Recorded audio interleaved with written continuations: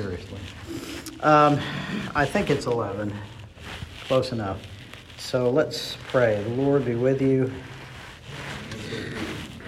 Blessed Lord, who caused all holy scriptures to be written for our learning, grant us so to hear them, read, mark, learn, and inwardly digest them, that by patience and the comfort of your holy word, we may embrace and ever hold fast the blessed hope of everlasting life, which you have given us in our Savior Jesus Christ, who lives and reigns with you and the Holy Spirit, one God, forever and ever.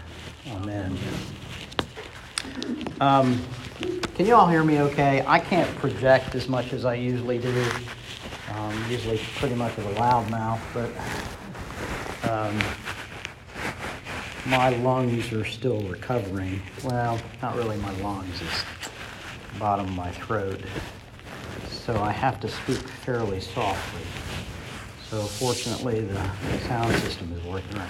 But we're still looking at the first 9 chapters of the book of Proverbs. This is part 2, so we'll be looking at chapters 5 through 9. And it's a quick overview, and I'll be reading excerpts. Did everybody get a copy of this week's lesson? Anybody need a copy for your notebook? I kind of apologize for that. If I was really organized, it would all be done and the notebooks would actually be finished. Anyway, this is a reminder of the outline. And again, outlines, except maybe with Paul's letters. Paul almost seems to be working from an outline in his head, but most outlines of biblical books are theoretical. Some are better than others. And I mentioned this was suggested by Dr. Dwayne Garrett, and I think it's the best one. So these 9 chapters are sort of like the preamble to wisdom. It's doing more than this, but it's kind of saying, here's why you should read through these Proverbs of Solomon and these other wise men too. So it's exhortations, primarily organized around exhortations from father to sons. It's a collection of discourses or essays. There are individual proverbs in there, but it's usually longer discourses. These help prepare the reader, us, and the actual reader, us, and the implied reader, the sons and young men of Israel, for encountering the collection of Proverbs in chapter 10 and 29 and the reflections of chapter 30 and 31. And so right now we're going to turn to the 5th exhortation of the father to his sons. We already have done the first 4.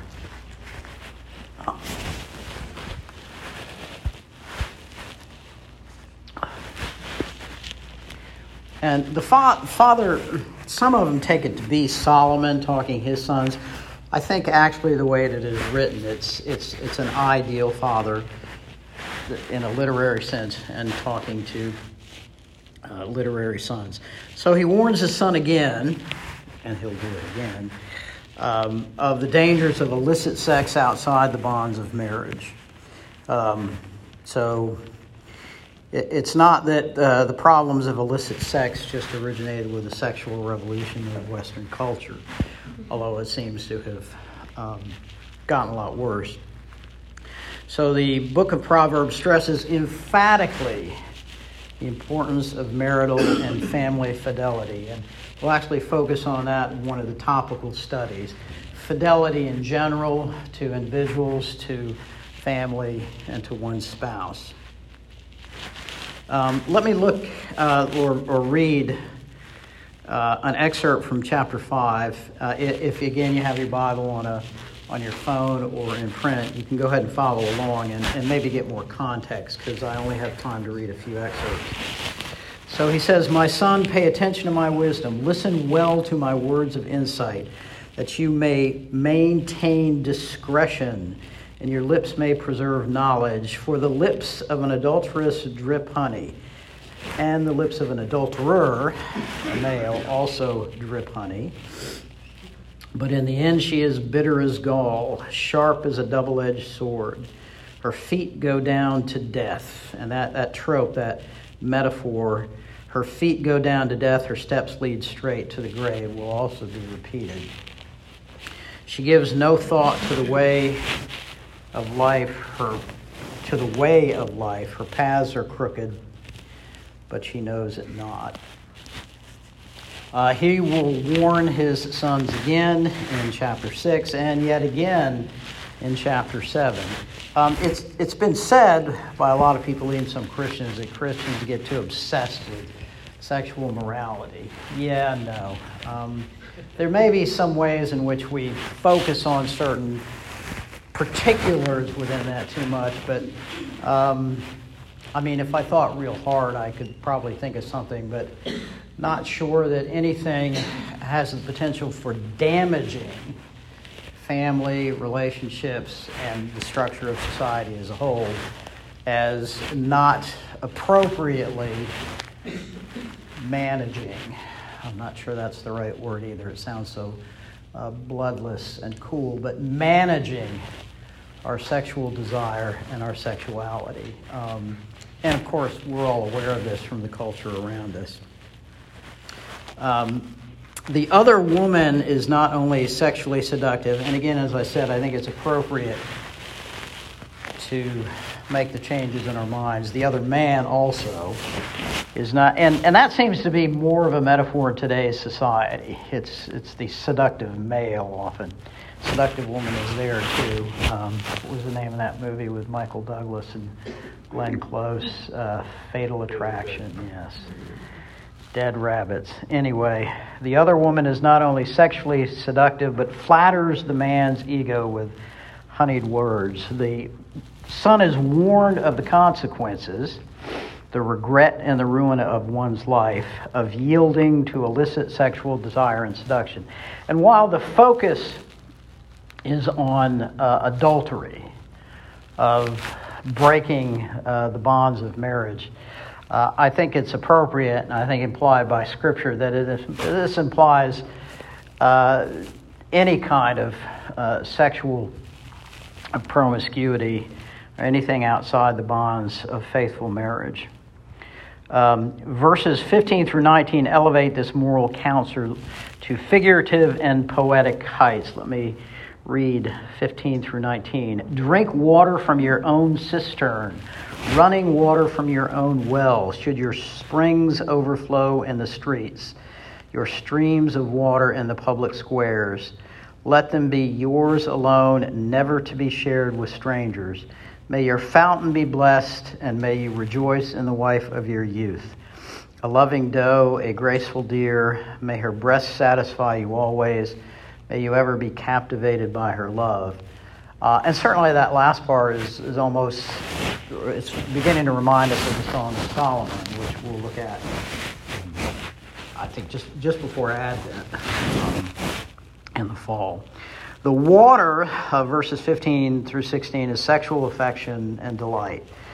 So it's a very expressive metaphor. The cistern is that of the wife, the springs of the husband. And it's basically saying these waters need to be confined to the home, to the marriage.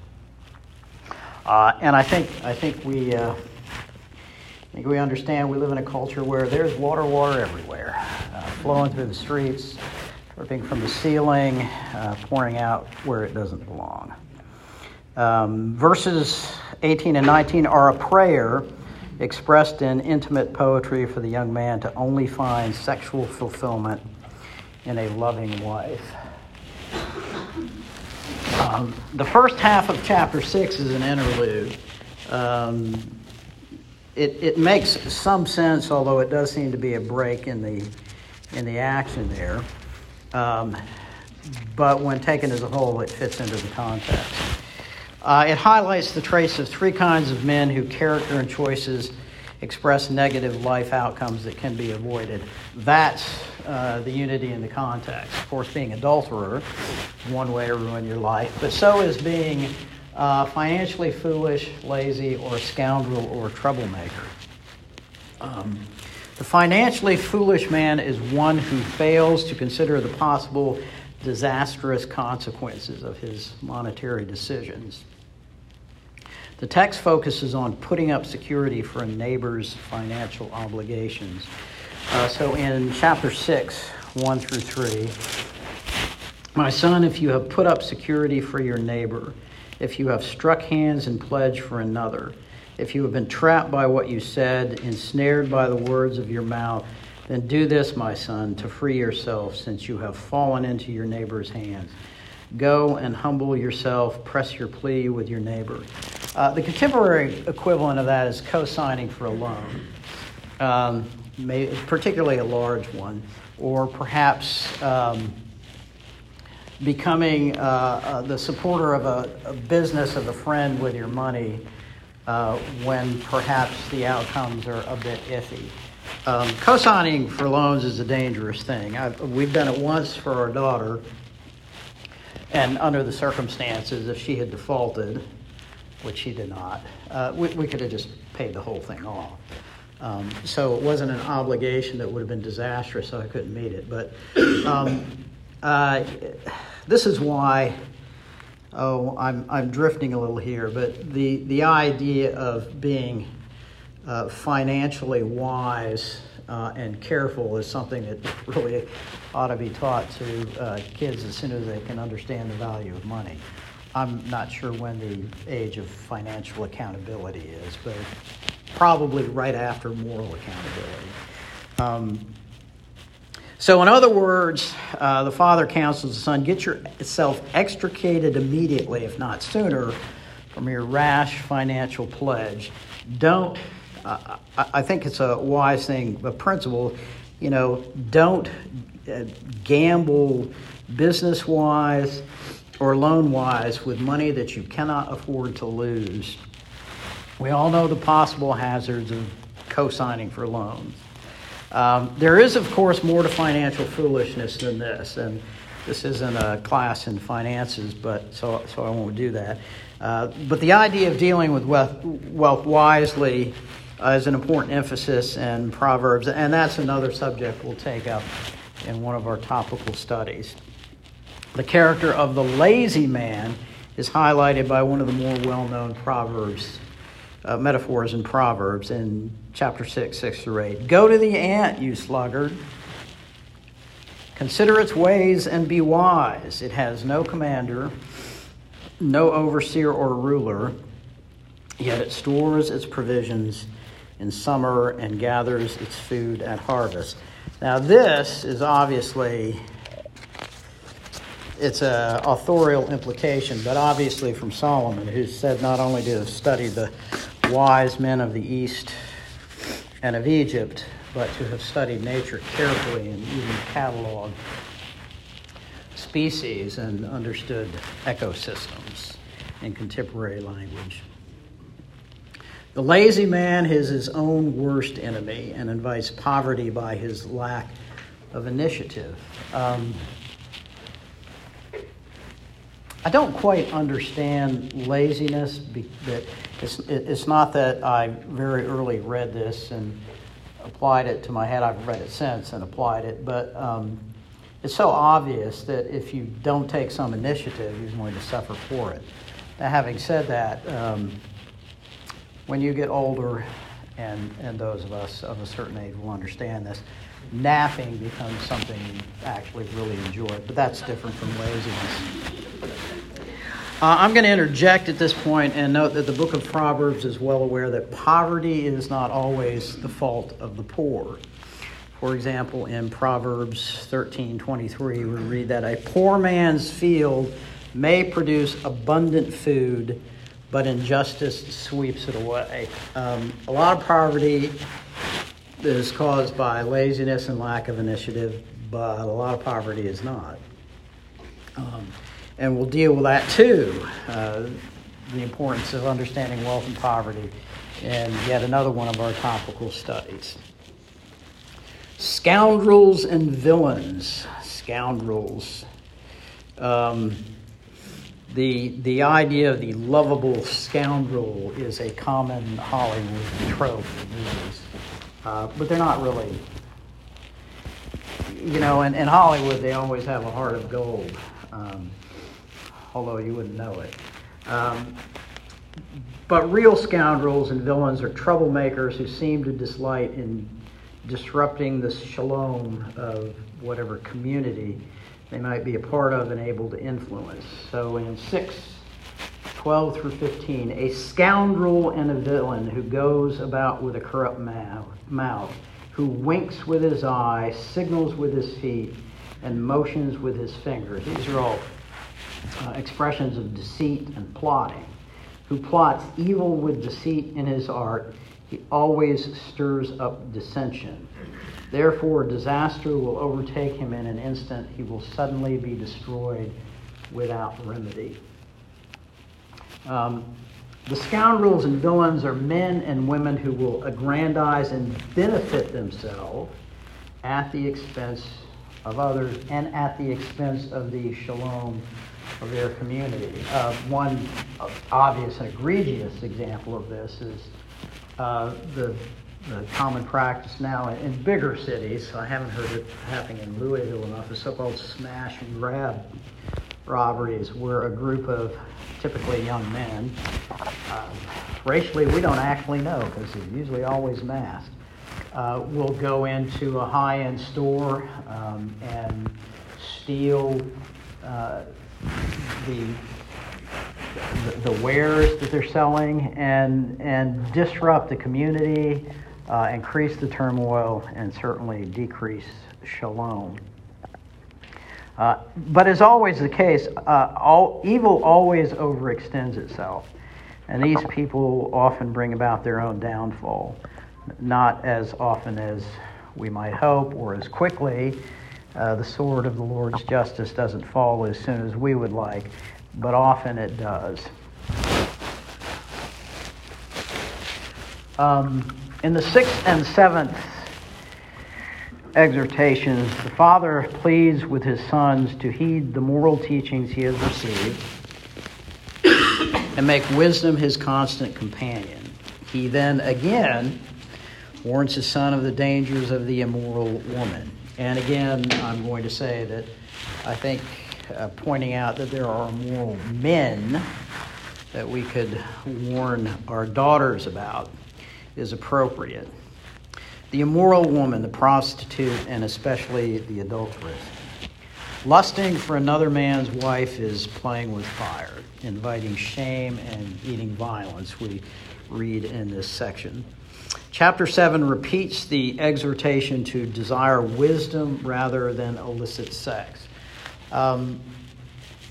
There is a sense in which wisdom can be enticing and can be delightsome, just like the promise of illicit sex. It isn't actually delightsome. Talk about that more in just a minute. The father then shares a cautionary tale about a foolish young man who fell for the wiles of a seductive adulteress. So in verse 7, I'm just going to read the beginning of this. I saw among the simple, I noticed among the young men, a youth who lacked judgment. A youth who lacked judgment. Well, that does not narrow it down much, doesn't it? I have met teenagers who are wise beyond their years, but they stand out as outliers and exceptions. Literally, at least I have read so. Adolescents up to a certain point haven't actually finished fully forming their prefrontal lobes, which is supposedly the center of logic and reason, which helps them overcome the urges of their emotions. That would be a study worth engaging in. But a youth who lacks judgment is a very common thing. He was going down the street near her corner, walking along in the direction of her house. At twilight, as the day was fading, as the dark of night set in. Again, just a apt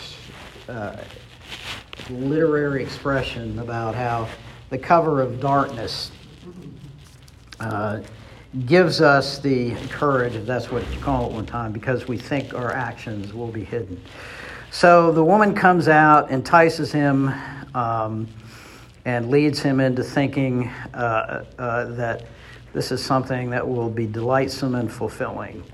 The story ends, however, in 7:27 by revealing that the true end to the wayward woman's past does not end in delight. We read, "Her house is a highway to the grave." That would be a great name for a movie about adultery. Leading down into chambers of death. It is fascinating, in a Spockian but tragic sort of way, fascinating. This story has been played out, Spockian, having to do with Mr. Spock on Star Trek, has been played out throughout history and continues in our time. It's expanded. And men and women continue to believe that they can write their own version of this story, but with a happy ending. And this is a fond and romanticized delusion that adultery ever ends in true happiness. An example from popular culture was the book and movie The Bridges of Madison County. I admit to never actually having read the book or seen the movie, but at the time it was celebrated and denigrated, depending on which side of it, because it romanticizes adultery. Rotten Tomatoes, yes, I looked it up, gave the movie a 90% critics rating. That's astonishing. Audiences were not that far behind at 87%. And this is the blurb about this movie that's just gushingly approving. It is a moving story about a photographer on assignment to shoot the historic bridges of Madison County. He meets a housewife whose husband and children are away on a trip. They're visiting the state fair. And the film traces a brief affair that is never sordid, but instead one of two soulmates who have met too late. Of course, this is fiction, and again, it's a romanticized delusion. So what actually happened or would have happened is nothing, of course, like what Robert Waller, the author of the book, and he tried this again on a couple occasions, but he was never quite successful again. That is a fairly old example, I think 95 or something like that. Adultery is not always so romanticized in popular culture. Sometimes the consequences of it are highlighted. But sexual promiscuity, and it's like, I feel like I'm saying, well, we all know water is wet. But sexual promiscuity and even infidelity are depicted as just part of the cultural landscape. They're no big deal. Oh, yes, adult consenting doesn't even have to be men and women. It can be men and men, women and women. It's no real cause for concern or warning. But again, the warning here from Scripture is this damages the family. And again, this is nothing new. And you almost feel like when you say this, and you say it over and over again, you are speaking words into the wind. But that doesn't change the fact that it's true, and this is the reality. A great many, and I won't, oh, I could, but I'll stop myself. A great many problems of trying to think of the non-pejorative term, but out of wedlock children. I forget what the percentages now are, but only about half the children in this country are born to married couples. It may even be worse than that. The absenteeism of fathers in certain segments of American culture is well known. The damage and the turmoil caused to families is one of the primary causes of social discord and problems and violence in this country. Throwing money at it won't solve it. What will solve it? Well, fortunately, that's not what I'm talking about today, but obviously a revival of concern for morality in the traditional family.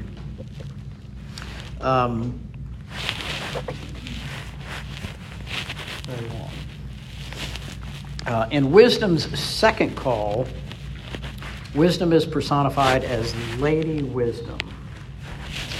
Let me read the opening of chapter 8. Does not wisdom call out? Does not understanding raise her voice? On the heights along the way where the paths meet, she takes her stand. Beside the gates leading into the city, at the entrances, she cries aloud. To you, O men, I call out. I raise my voice to all mankind. You who are, and I admit, I should have looked this up in the Hebrew. There are two words in Hebrew that are translated men. One means a male. One means it's like the generic anthropos in Greek. It's often translated man, but it really just means a human person. So I'm not sure if it means gendered male here or an actual just human being. But I would say it applies to all human beings. To you, O human beings, I call out. I raise my voice to all mankind. You who are simple, gain prudence. You who are foolish, gain understanding. So she calls out openly and publicly, revealing and indicating that wisdom, it's not a secret, esoteric thing. It's not only for the elites. As a matter of fact, elites has become a bad word, at least in American politics. There are social reasons for that, but I won't go into. But we have unfortunately become almost trained to distrust people who have called themselves or are called experts. So wisdom is not just for the experts, it's for anybody willing to listen. Wisdom proclaims her truth and goodness and extols her great value. In 10 and 11, choose my instruction instead of silver, knowledge rather than choice gold, for wisdom is more precious than rubies, and nothing you desire can compare with her. Finally, wisdom pronounces a blessing on I skipped a part. Wisdom enables rulers to rule justly. In verses 15 and 16, by me kings reign and rulers make laws that are just.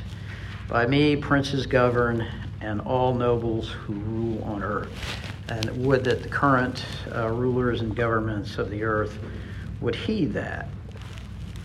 Finally, wisdom pronounces a blessing. Wisdom proclaims her role in God's work of creation, a subject we'll look at more closely in just a moment. And finally, wisdom pronounces a blessing on those who listen to her and decries those who reject her. In 34 and 36, the last verses of chapter 8, blessed is the man who listens to me, watching daily at my doors, waiting at my doorways. For whoever finds me finds life and receives favor from the Lord. But whoever fails to find me harms himself. All who hate me love death. I could again digress greatly at what seems to be the embrace of a culture of death in this country. Everything from abortion to the denial of our mortality.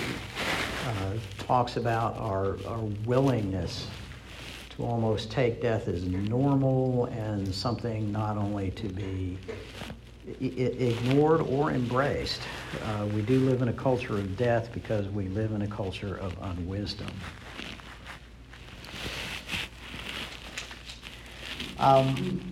Within this chapter, there is a focus on wisdom's relation to creation. Specifically, verses 22 through 31 have been called a hymn to wisdom, extolling wisdom's role in the Lord's creation of the world. And let me go ahead and this will be the longest excerpt I read. In verses 22 through 31, the Lord brought me forth, wisdom, as the first of his works, before his deeds of old. The term brought me forth can be either created or begotten. So brought forth is a really good translational compromise there, I think. I was appointed from eternity. That's a little misleading because the Hebrew actually means from the most remote time. And sometimes it does not mean what we think of as eternity, and I'm not sure it does here. So I was appointed from the most remote time, from the beginning, before the world began. When there were no oceans, I was given birth. When there were no springs abounding with water, before the mountains were settled in place, before the hills I was given birth. Before he made the earth or its fields or any of the dust of the world, I was there when he set the heavens in place, when he marked out the horizons on the face of the deep, when he established the clouds above and fixed securely the fountains of the deep, when he gave the sea its boundaries so the waters would not overstep his command, and when he marked out the foundations of the earth. Then I was the craftsman at his side. I was filled with delight day after day, rejoicing always in his presence, rejoicing in his whole world and delighting in mankind.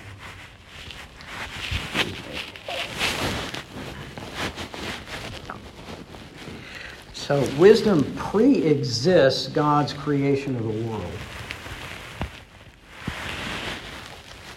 In one sense, it's the blueprint, and in another sense, it's the construction supervisor with God as the architect.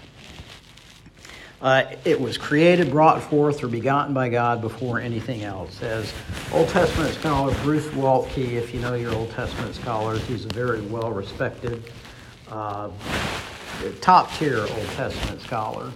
And I say that because in a few moments I'm going to disagree with him, and who am I to disagree with a top-tier Old Testament scholar? He may be right. But in this case, he is definitely right. Wisdom comes from God's essential being.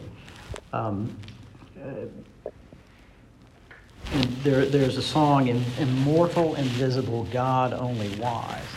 In a sense, wisdom is simply part of who God is, and he instills his creation with it. This does not mean that wisdom is depicted as a hypostasis. This is a Greek term that's best explained by saying in the creedal understanding of the Trinity is a unity of three hypostases, Father, Son, and Holy Spirit, a standing there. In Latin, it's three persons, one being or one reality, three persons, three hypostases. If that's confusing, I'm sorry, but we can't digress into the Trinity. We've been here for the next year or so if I do that. But wisdom is not depicted as a hypostasis or incarnation of an attribute of God. Now, fortunately, that interpretation is not as common as it used to be. And we'll talk more about that in the next section.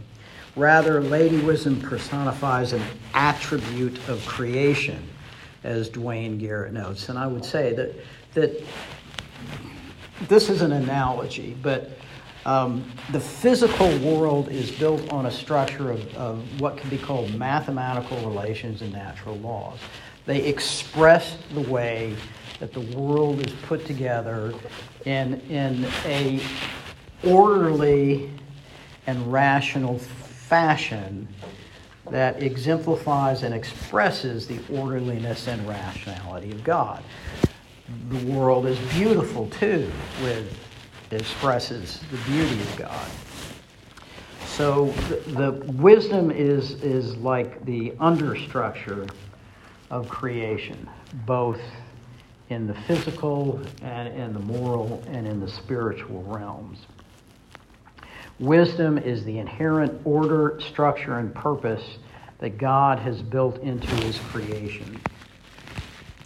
Since God, by wisdom, created cosmic order, the world and mankind, as noted in 3:19, only by wisdom also can civil order be righteous and just. This is why there's a lot of talk about CRT, critical race theory, which is an offshoot of what's called critical theory, which is a form of cultural Marxism. The problem with Marxism, well, there are lots of problems with Marxism, but it doesn't actually deal with reality the way it is. One thing, it totally ignores the fact that we live in a fallen world. it is atheistic. It almost by definition can't be wise, since there is no fear of the Lord. And it will never work. It's not that, it hasn't been tried adequately. It's just been tried and failed every time. And there are other systems, not just Marxism, that fail to actually try and create their ideology without reference to the actual world. It's an ideal world of human delusion. So, the attempt to guide, govern, rule, or regulate contrary to the way God has made man and made the world is delusional and ultimately doomed to failure. And if I were to list examples, that would be the end of the lesson. But I won't. So, another related topic in this section, in chapter 8, is the relation of Christ to wisdom, a very hot topic. I'm not sure about commentaries at the popular or pastoral level, but every academic commentary you pick up on Proverbs is going to discuss this, and they'll come to different conclusions. Most of them moderate to conservative now. There are a few tendentious that will, interpret wisdom as the goddess Sophia and try and reinterpret all of Christian theology in those terms, but that's rather extreme. On the other hand, there are some that are not so extreme, but they're still wrong. So what is the relationship of Christ to wisdom as it's personified in chapter 8, particularly verses 21 through 31? Early church fathers and patristic interpretation equated Christ with wisdom as described in chapter 8. Not from exegesis. They started, unfortunately, with their theological conclusions and applied them to chapter 8. This persisted through the Middle Ages, somewhat into the Reformation. I think Luther subscribed to this idea, and is occasionally seen today at a popular heterodox level. Heterodox is like, minor league heresy. That's the best way to think of it right now. It's people who have good intentions, but they're still wrong. There is, however, no solid basis for this identification. Often 1 Corinthians, Paul's letter to Corinthians, 1 Corinthians 1, 18-30, and Colossians 2, 2 through 3 are cited as support. So Paul writes in 1 Corinthians 23 through 24, "We preach Christ crucified, a stumbling block to Jews and foolishness to Gentiles, but to those whom God has called, both Jews and Greek, Christ the power of God and the wisdom of God." Well, that's certainly verbally related. And so people will jump right from that to theological conclusions, but I'll say why that's a mistake in a minute. In Colossians chapter 2, Paul writes, "Christ in whom are hidden all the treasures of wisdom and knowledge." However, neither of these passages does Paul reference or allude to Proverbs 8. There's no connection whatsoever except the use of the use of wisdom. There's a verbal connection. And this is a very common way to make bad biblical interpretations. So Paul doesn't reference or allude to Proverbs 8 in any way. And in 1 Corinthians, he is extolling God's way of salvation by the cross of Christ as true wisdom, when, of course, the world thinks of it as ignominious defeat. You were crucified on a cross. That's the end of you and the end of your program. And obviously, this is foolishness. But of course, the resurrection changed all that. So he is extolling God's way of salvation by the cross of Christ as true wisdom, whatever human rationality or tradition may say about it. He is not saying that in Proverbs 8, this is in fact a hypostasis or a pre-incarnation incarnation, if that's a thing, of wisdom, of Christ. In Colossians, Paul is commending knowledge of Christ as true wisdom in contrast to fine-sounding but deceitful arguments. Wisdom personified is also not a hypostasis or pre-incarnate manifestation of Christ as the Logos, the Word of God, that the Apostle John describes in the first chapter of his Gospel. In the beginning was the Logos, the Word, and the Logos was with God, and the Logos was God. Paul never uses the Greek term for wisdom, which is Sophia, to refer to Christ or explain what the Logos means anywhere. I don't know if the word actually occurs in the Gospel, but it never occurs in connection to explaining who Christ or what the Logos is.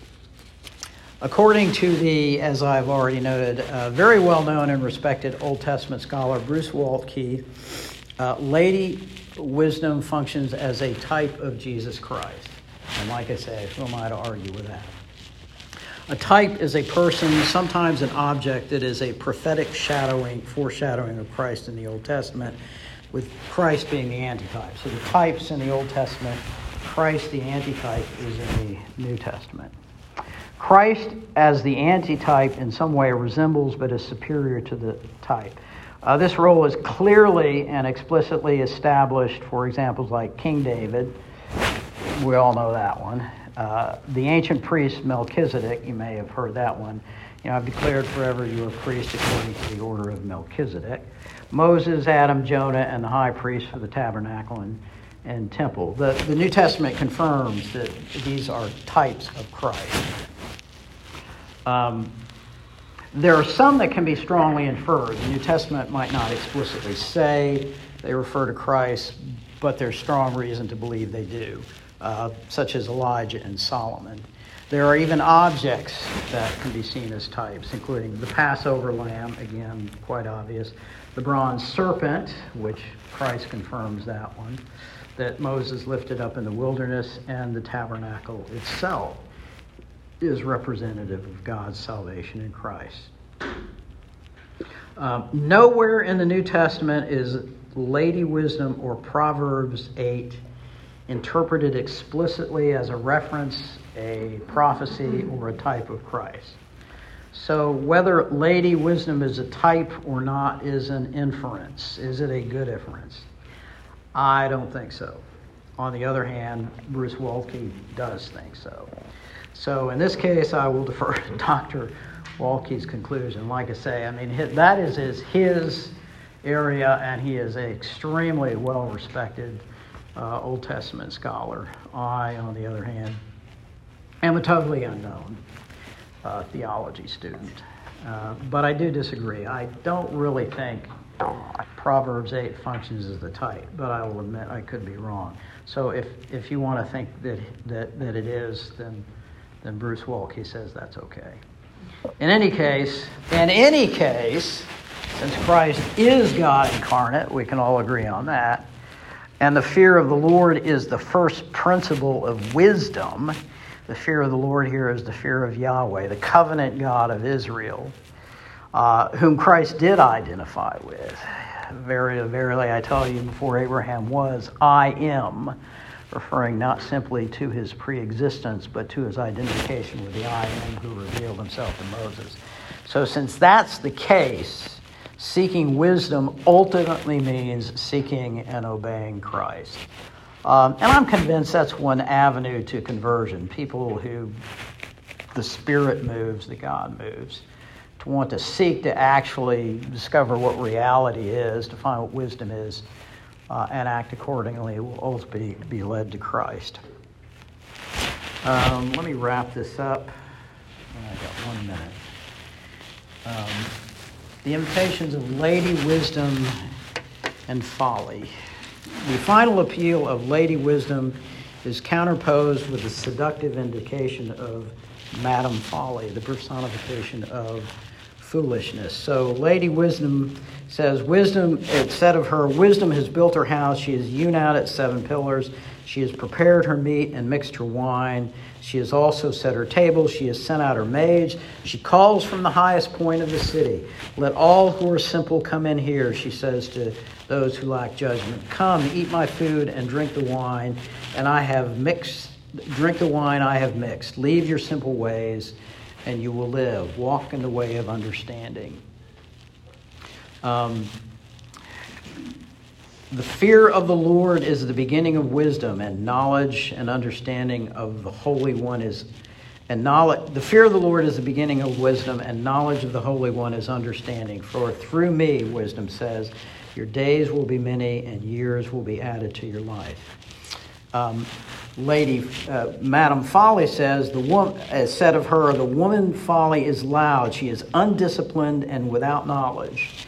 She sits at the door of her house on a seat at the highest point of the city, calling out to those who pass by, who go straight on their way, let all who are simple come in here. She says to those who lack judgment, stolen water is sweet, food eaten in secret is delicious. But little do they know that the dead are there, that her graves are in the depths, that her guests are in the depths of the grave. So Lady Wisdom has diligently built her house and carefully prepared a sumptuous banquet for those who accept her invitation. Madame Folly, on the other hand, simply sits by her door, brazenly luring the gullible to partake of illicit pleasures and ill-gotten gain. The stolen water and food eaten in secret are again metaphors for illicit sexual pleasure, which Madame Folly assures us is delightful and fulfilling. Wisdom announces the reward of her invitation. Life, while folly ignores the consequences of hers, death. So folly's invitation is repeated ad infinitum and ad nauseum in many of popular culture's offerings in television, movies, media, and music. And I won't offer any examples at this point, but I think you can fill in the blanks yourself. And I think our response doesn't need to be to just make better songs, YouTube and TikTok videos, or faith-based movies. We do not need to try and outblitz popular culture. I don't think we'll succeed in that. We need to be living examples of wisdom and the fear of the Lord. Now that is our time. Thank you very much. If you have any questions, I'll be here cleaning up and I'll be happy to answer them on an individual basis.